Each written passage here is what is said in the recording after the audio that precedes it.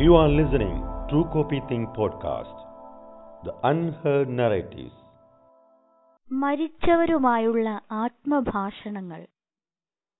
പൂമ്പാറ്റയും മീനും പക്ഷിയുമായുള്ള ആത്മഭാഷണങ്ങളിൽ പൂമ്പാറ്റയാകാൻ പോകുന്ന ഒരു പെൺകുട്ടി പൂമ്പാറ്റയെക്കുറിച്ചുള്ള എന്തെങ്കിലും അവളുടെ ഉള്ളിൽ നിന്ന് ചെത്തിയെടുക്കാനാകുമോ എന്ന് ചുഴിഞ്ഞു നോക്കുന്നു.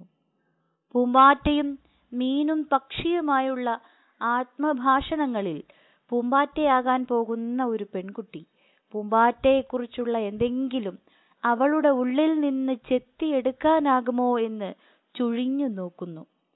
പൂമ്പാറ്റയെക്കുറിച്ചുള്ള ഓർമ്മയിലല്ലാതെ അവൾ പൂമ്പാറ്റയാകുന്നേയില്ല. അവളെക്കുറിച്ചുള്ള മീനുകളുടെ സ്വപ്നത്തിൽ നിറച്ചും കടലായിരുന്നു. പൂമ്പാറ്റയെക്കുറിച്ചുള്ള ഓർമ്മയിലല്ലാതെ അവൾ പൂമ്പാറ്റയാകുന്നതേയില്ല. അവളെക്കുറിച്ചുള്ള മീനുകളുടെ സ്വപ്നം നിറയെ കടലായിരുന്നു. കടലിന്റെ സ്വപ്നം നിറയെ അവളും. മീനുകളും കടലും അവളും പരസ്പരം കണ്ടതേയില്ല. എങ്കിലും മീനുകളും കടലും എന്നത് ഈ കവിത പോലെ തന്നെ ഒരു വിശ്വാസമാണ്.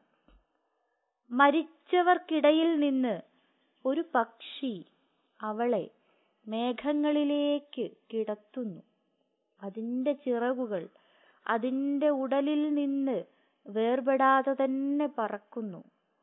മരിച്ചവർക്കിടയിൽ ഞാനും വേർപെടാതെ നിൽക്കുന്നു. മീനുകളും കടലും പക്ഷിയും അവളും വേർപെടാതെ നിൽക്കുന്ന കവിത പോലെ. You are listening True Copy Think podcast, the unheard narratives.